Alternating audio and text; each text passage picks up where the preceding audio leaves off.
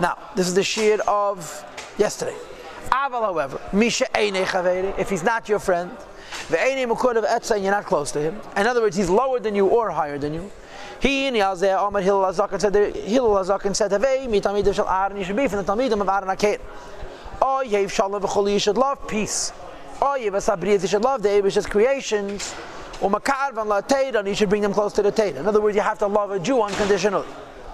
Leima, this means to say, even such Jews who are very far away from the Eibish's Teira and Aveda. To such an extent, they're simply called creatures. In other words, they have no milah, other than the fact that the Eibishter created them.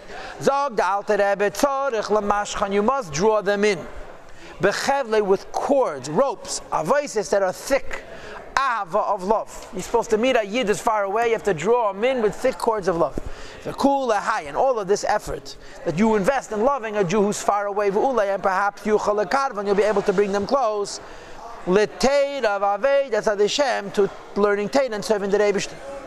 So Mela Yid, who's not on your level, even if he's lower than you have to be Makarev him like it says in the Mishnah. And you're not allowed to hate him even if you gave him Musa, and even if he didn't listen. You can only love him. And the purpose of loving him is that maybe he'll become a Baal Tshuva, and even if he does not become a Baal Tshuva, says the Alter Rebbe, you have not forfeited the reward of the mitzvah of loving your fellow Jew. The bottom line is, you love the fellow Jew, you are Makayim, a mitzvah of Avas Yisrael. So therefore, a Jew who's not on your level, you can only love.